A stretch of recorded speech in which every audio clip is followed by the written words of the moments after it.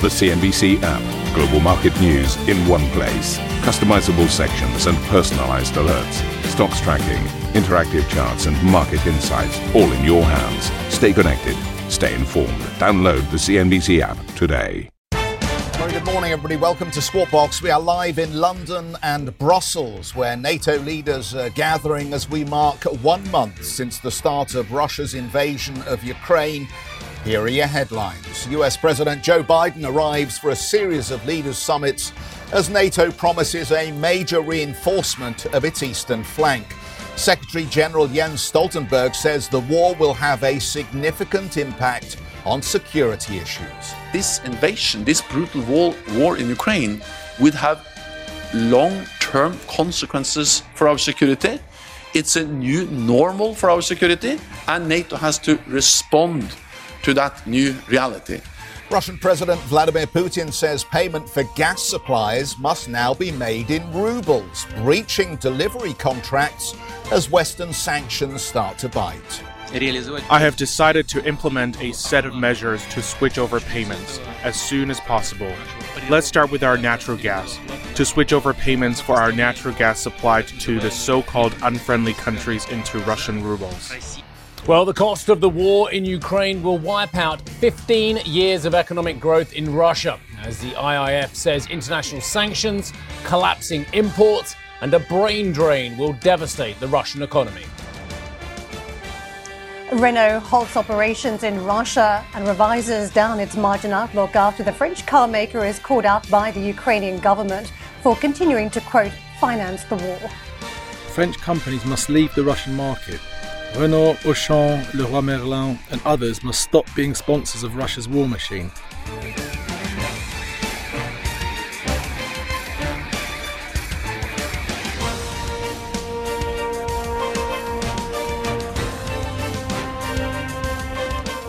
US President Joe Biden has arrived in Brussels ahead of the NATO summit, which is taking place later today, followed by G7 and EU leaders meetings. This as the US State Department accuses Russian forces of committing war crimes in Ukraine. Secretary of State Antony Blinken said there were, quote, numerous credible reports of attacks on civilians, specifically in the besieged city of Mariupol. The Ukrainian president, Mr. Zelensky, who will address leaders via video link later today, called for solidarity from NATO and EU partners, urging them to take action. We're expecting serious steps from NATO, the EU and the G7 nations. We know that Russians have already started lobbying for their interests. These are the interests of war. We know that they're working with several partners. We know that they want to stifle this issue, the struggle against war. But it's the war that we need to snuff out. Our solid position will be presented at these 3 summits. At these summits, we will see who's a friend, who's a partner, and who has betrayed us for money. Russia's ruble briefly rose to a 3-week high versus the US dollar after President Putin said the country will seek payment for gas supply in rubles. Mr. Putin said the move will specifically target European countries that he branded, quote, unfriendly. However, it remains unclear if Russia has the power to change existing contracts that were previously agreed upon in euros. Putin said he wanted the change to be implemented immediately. I have decided to implement a set of measures to switch over payments as soon as possible. Let's start with our natural gas, to switch over payments for our natural gas supplied to the so-called unfriendly countries into Russian rubles. At the same time, I want to separately emphasize that Russia will continue by all means to supply natural gas in accordance with the volumes and prices, according to the pricing principles fixed in the contracts concluded earlier. Unlike some colleagues, we value our business reputation as a reliable partner and supplier. NATO Secretary General Jens Stoltenberg is expected to address the media in less than an hour from now. We'll obviously bring you that statement live as we get it. Heads of state are then set to begin arriving at alliance headquarters. That ahead of the summit itself, which is scheduled to begin at 10 Central European time. Hadley is on the ground in Brussels and joins us now. And Hadley, we've already heard Jens Stoltenberg talking about reinforcing the eastern flank. Will there be any other developments, do we think, from this meeting that would immediately and directly assist President Zelensky?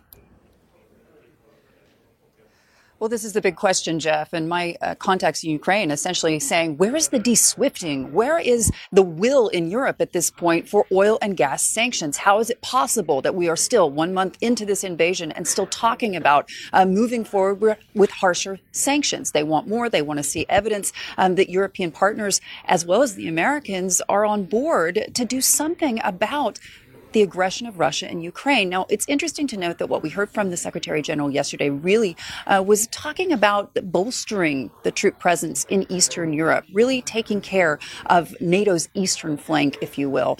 Already, we've seen since the start of this invasion, some 140,000 troops rallied. 100,000 of those are American soldiers, I have to admit. And you've got to wonder at what point the NATO alliance really gets their act together, because the Secretary General really emphasizing again and again how extraordinary it is that the European partners were able to rally to this point, that they were able to get as many sanctions as the EU has managed to achieve. And yet at the same point, we still have an invasion 1 month in. And even Secretary of State Antony Blinken has said that war crimes have been committed by the Russian regime. So a big question, of course, going forward is what we're going to see later today, but also about this threat. What President Biden has said is a real threat, chemical and biological weapons. Now, Secretary General Stoltenberg yesterday saying that there would be equipment that would be given to Ukraine to combat that kind of threat. But you got to wonder at what point there will be an actual red line drawn. I was in the room several years ago when then Secretary of State John Kerry said that chemical weapons in Syria would be a red line for the administration.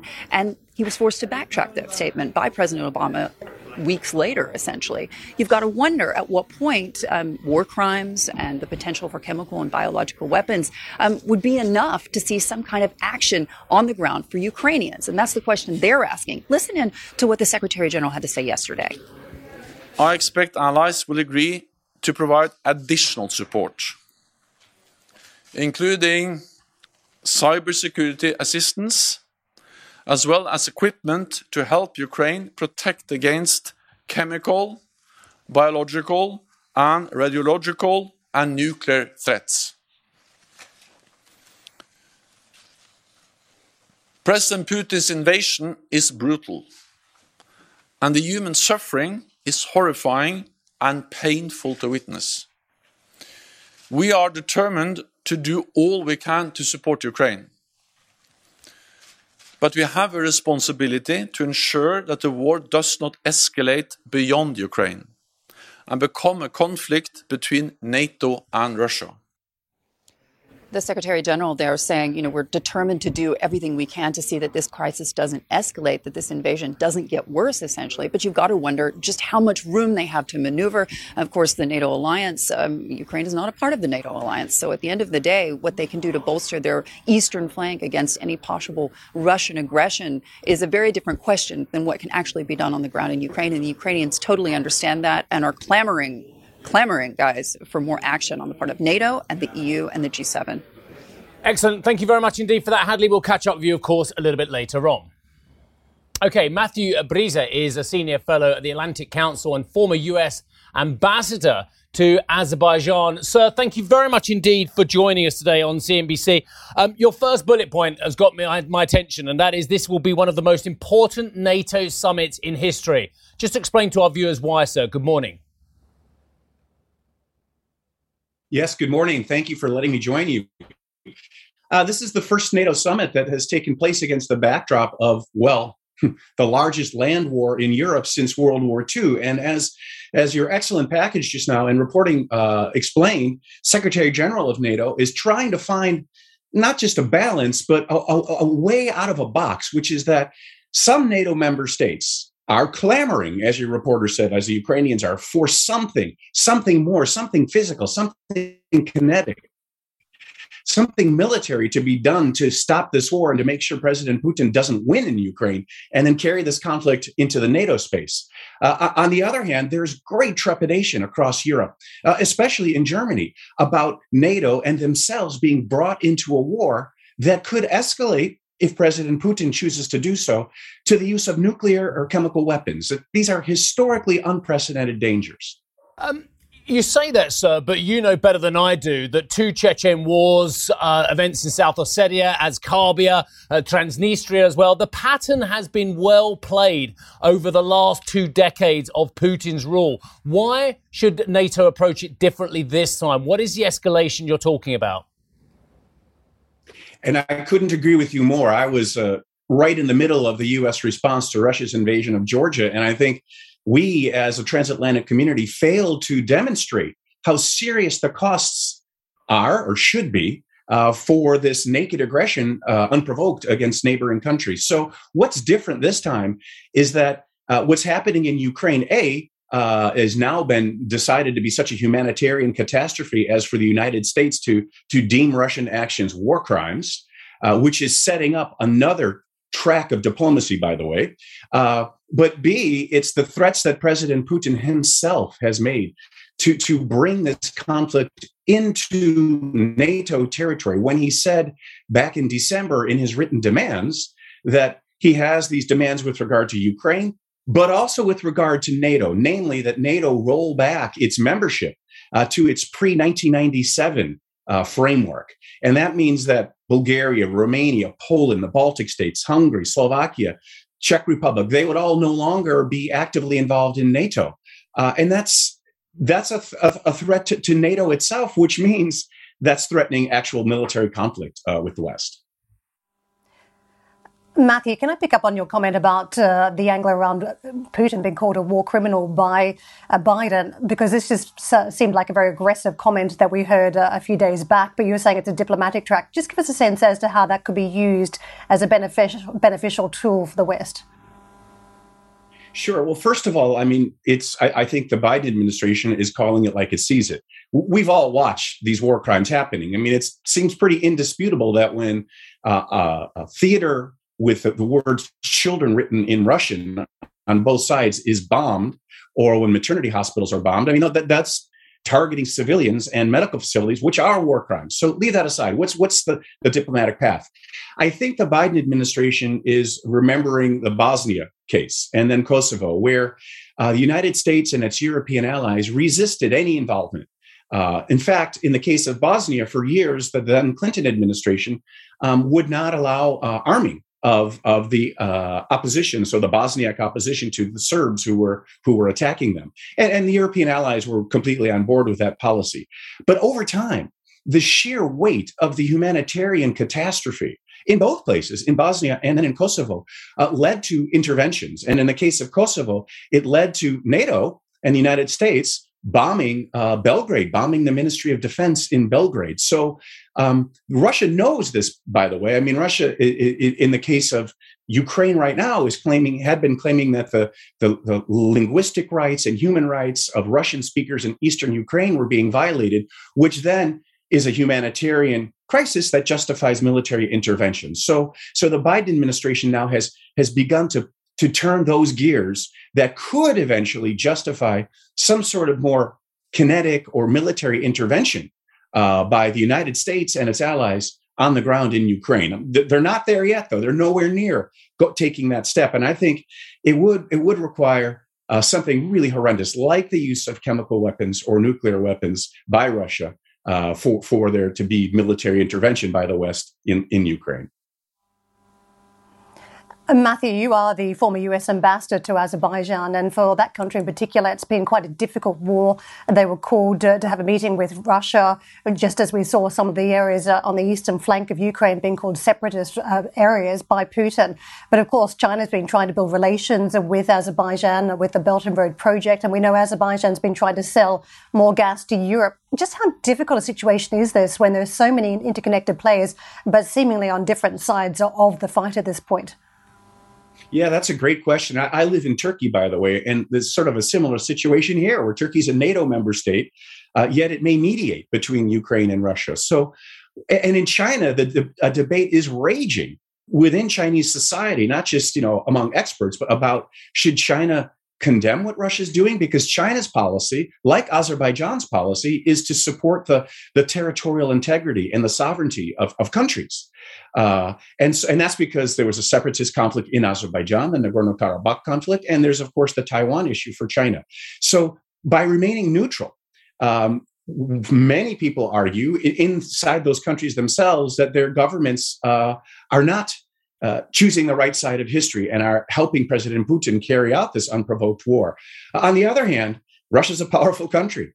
And countries like China that oppose the United States and NATO on the global stage, they don't want to see the U.S. and its allies succeed. So many countries around the world now are wrapped up in this conflict, whether they like it or not. And then we see it in Germany as well, where the Biden administration has called for European allies to cut off their purchases of oil and gas from Russia, because that'll strangle the Russian economy and deprive Putin from the money needed to continue the war.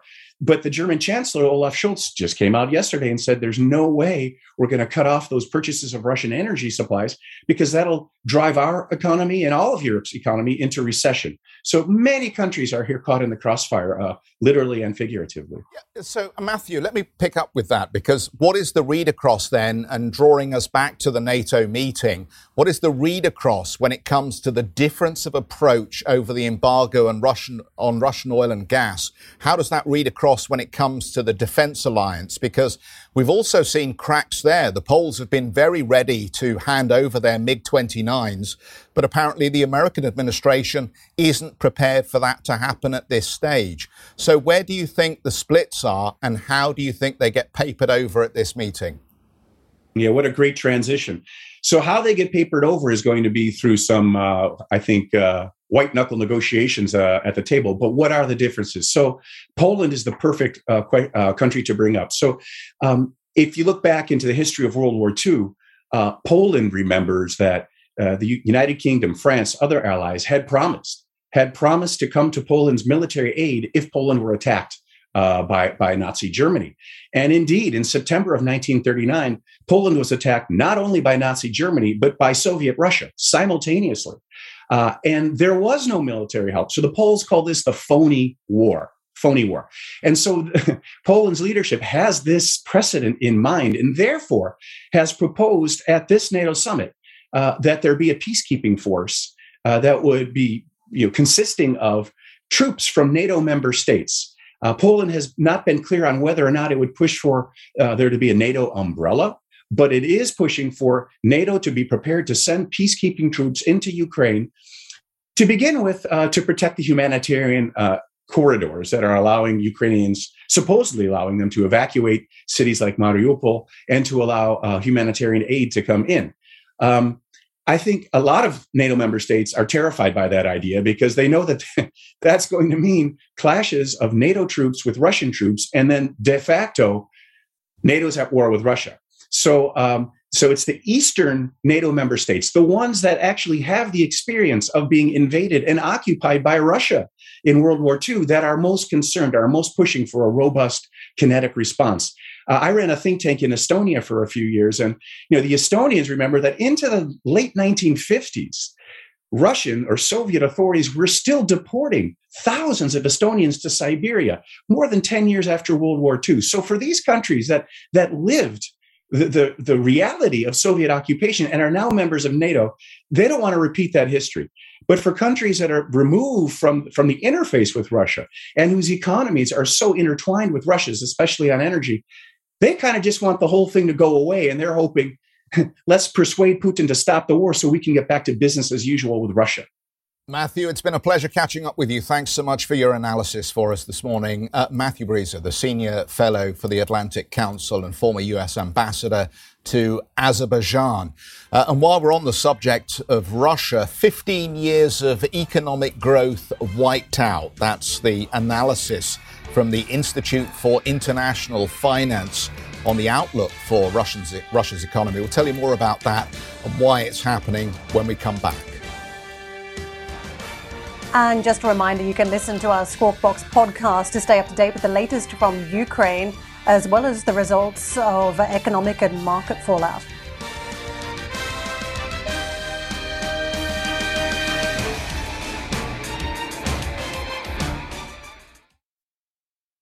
Listen to CNBC's Beyond the Valley, the podcast that explores the biggest tech news from across the globe. Join me, Arjun Karpal. And me, Tom Chitty, every week as we bring you insights into the top stories, unpack the latest trends, and find out where the industry is headed. Now available on Spotify, Apple Music, and Google Podcasts.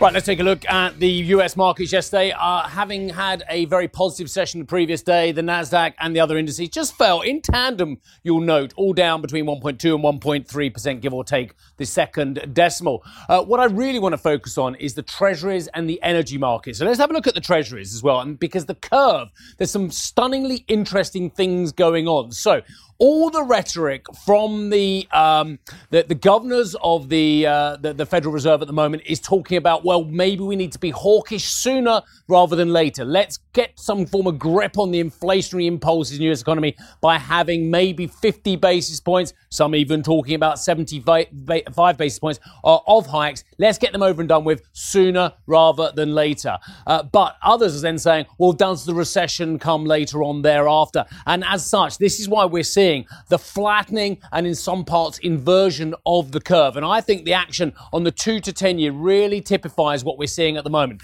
So the 2 to 10 year spread, okay, between the 2-year short-term paper and the 10-year medium to long-term paper at its height 1 year ago was 148 basis points, okay, 148 basis points. Now you've seen the 2-year yield picking up aggressively as the underlying bond has been sold. Sorry if I'm talking down to some of you as well, but I've got to make sure everyone understands this as well. And now the spread that was 148 basis points between the 2 and the 10 year at its low in the last 24 hours was down to 19 basis points.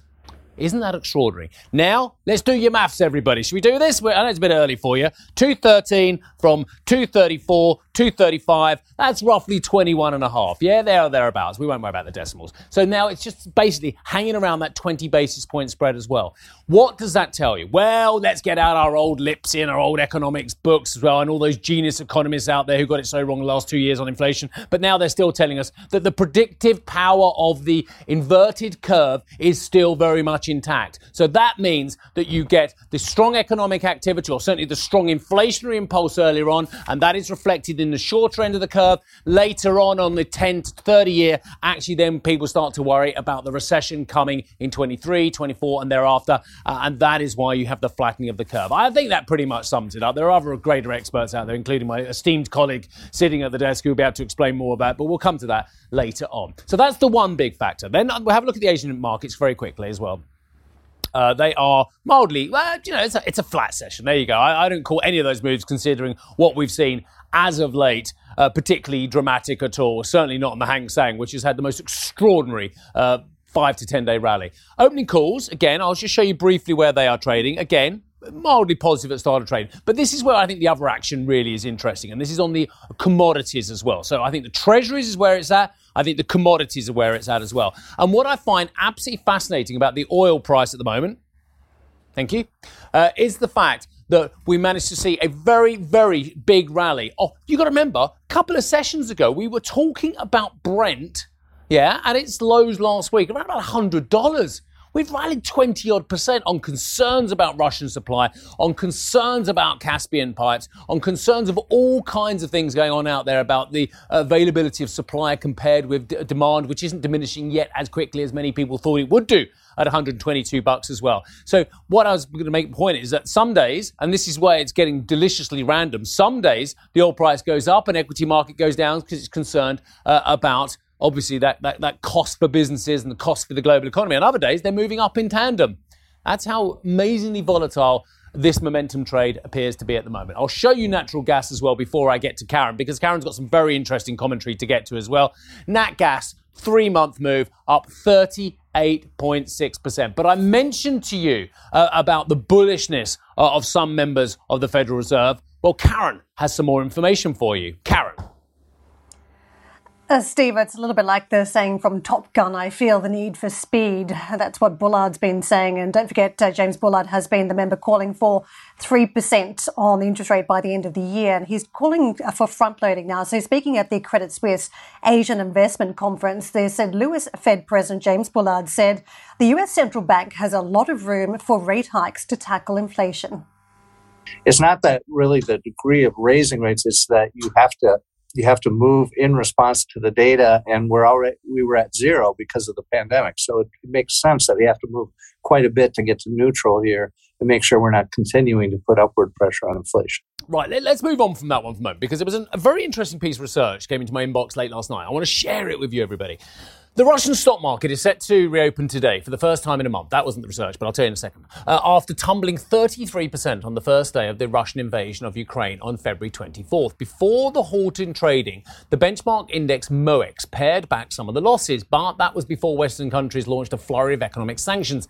Many London-listed Russian stocks have lost as much as 90% of their value. The Russian central bank will allow trading on 33 of the 50 shares included in the MOEX, including Gazprom and Lukoil. Trading will kick off at 7:50 CET. Short selling will be banned, and foreigners won't be able to sell their holdings yet. I'll just give you one comment on that before we move on.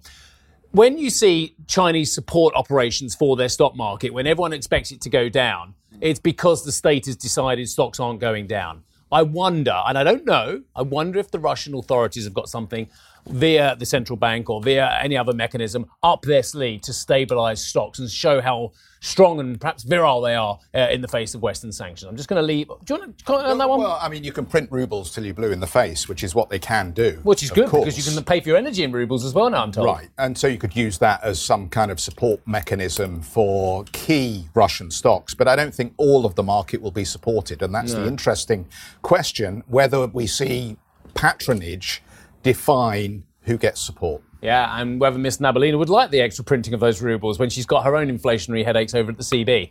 Right, this is the research I want to show you. The Institute of International Finance, IIF, is forecasting a 15% contraction, 15% contraction in the Russian economy this year as the country is hit by economic sanctions. Hundreds of foreign companies have also voluntarily frozen or cut back on their Russian operations, including Renault and partially Nestle in the last 24 hours, in a show of support for Ukraine. Now, according to the IIF, the medium and long-term impact could be even more severe as Russia faces, and I think this is fascinating, it's something we've touched on over the years, faces a brain drain of professionals and a plunge in foreign investment. Now, Jeff and Karen, you know I've been banging on about this research as well, but I will just give you a little bit about the brain drain thing. I find this absolutely fascinating. It's something we've been talking about for a very long time as well. I'll just put out a short paragraph and then I'll let you two come in if you don't mind. So there is anecdotal evidence of flights to Turkey being booked up well into 2023. And a third daily train from St. Petersburg to Helsinki was just to accommodate the high demand. So extra flights out of the country. To be fair, they come back again, and extra trains coming out of the country. And those same trains go back as well. The resulting brain drain is not a new phenomenon, and that's the hasten to add that point as well. But it's a demographic issue that's been going on for a very long time. Now, how about this? This is Russian estimates. This isn't some Western spurious comment. According to official estimates, almost 500,000 people left Russia in 2020, close to double the numbers occurring during the economically challenging time of the 1990s. We know this has been going on. We know that Russia has an awful demographic problem as well, with early deaths and indeed young people leaving to seek pastures new elsewhere as well. The demographic problem is a clear and present danger to Russia. And dare I say it, is something that Mr. Putin is not unaware of, and potentially down the long list of catalysts for why he's interested in Ukraine. I would suggest the fact that it's got 40-odd million people might be one of those. Karen, do you like to jump in? Yeah, I'll just jump in from the brain drain aspect and what it means for technology, because if you think about it, the next wave of industrialization is really around technology strength, the IT expertise. And if we think about now that the US is effectively cut off from a lot of technology, and that may get worse, what does that mean for the future? And who does Russia rely on for that technology expertise? I think there's one very obvious candidate here, and that would be China. So again, it does tell you about the importance of China in the relationship if it's going to be relying on external external IT, external technology expertise. So that is something worth bearing in mind. And given the lines we're hearing today about the narrative that's been pushed in Chinese media about this Ukraine war being the result or down to the actions of the West, I think that's quite instrumental that China may be trying to still play the long game by keeping open the access to selling technology to Russia down the track. I think the other point here on just how far Russia has been set back economically. I mean, we're talking about a contraction of 15% in 2022 and long-term impacts here. I just wonder whether that plays out in domestic news. We know the censorship that's been taking place and how Russia's been trying to spin the narrative around this invasion. But I think ordinary people can see the high cost they're paying given the collapse of the ruble when there's a lot of imports. Consumption's 50% of the Russian economy. Surely many people, even if they're not seeing it on the headlines in the news, are going to feel it anyway day in, day out as they go to the supermarket and they go about their daily business spending money in rubles. Let me just make a couple of quick points to reinforce the point you were making, Steve. Look, if you look at the technology companies that are leaders in Russia, like Yandex, like Wildberries, like Avito, they were all formed well before 2014 and the invasion in the Donbass and Crimea. There haven't been so many since. And I think 2014 was a watermark in terms of brain drain, particularly around technology. But I want to make a slightly different point because I think it's all well and good for us to talk about the impact that the sanctions are going to have on the Russian economy. But unfortunately, the Russian people have learned to be incredibly resourceful, so they will work with the pain. And the Kremlin ultimately still understands that when you have an economy where 60% of the GDP is natural resources, so oil and gas and all the other things they dig out of the ground, that gives you some permanent strength. Because there will always be someone around the world who is willing to breach any sanctions imposed from Washington, and they will buy the goods. And whether it's India this time round or another country that is going to pick up the additional oil and gas, we will have to wait and see. And of course, you've still got the very painful situation that you've got Germany, which is on the other side of the ledger, which we've been discussing all morning. They paid the Russians 40 billion euros last year for oil and gas alone. And inevitably, it'll look the same again this year if there is no embargo put in place. So, yes, we're going to see a lot of damage done to the Russian economy. Will it change President Putin's mind? I doubt it. One thing I will say, we've talked a lot about renewables and how the high price of oil and the geopolitical insecurity creates autarky for different forms of technology. Well, I'll just say something to you. Go on. Skolkovo. Remember that old one? Yeah. You and I, at Spieth, in 2 decades ago, 2009 it was announced actually, so let's go back to that period between 2009 and 2012 when you and I were at Spieth, the St. Petersburg International Economic Forum, and President Medvedev, who temporarily held the job for Mr. Putin in the meantime when Putin went to Prime Minister, said, we're going to diversify the economy. Kudrin queued up to talk to you and me about how they're going to diversify the economy. Nabiulina queued up to talk to you and I about how they're going to diversify the economy. And you just said to me 60% of those revenues coming from hydrocarbons. That was a big fail, that diversification, wasn't it? It never really happened, did it? No. And let's face it, I think we pressed them at the time and we pressed them in every interview subsequently, and the reality is that they never took the big step necessary to diversify. But it's never ever, as you say, gone to that exponential level.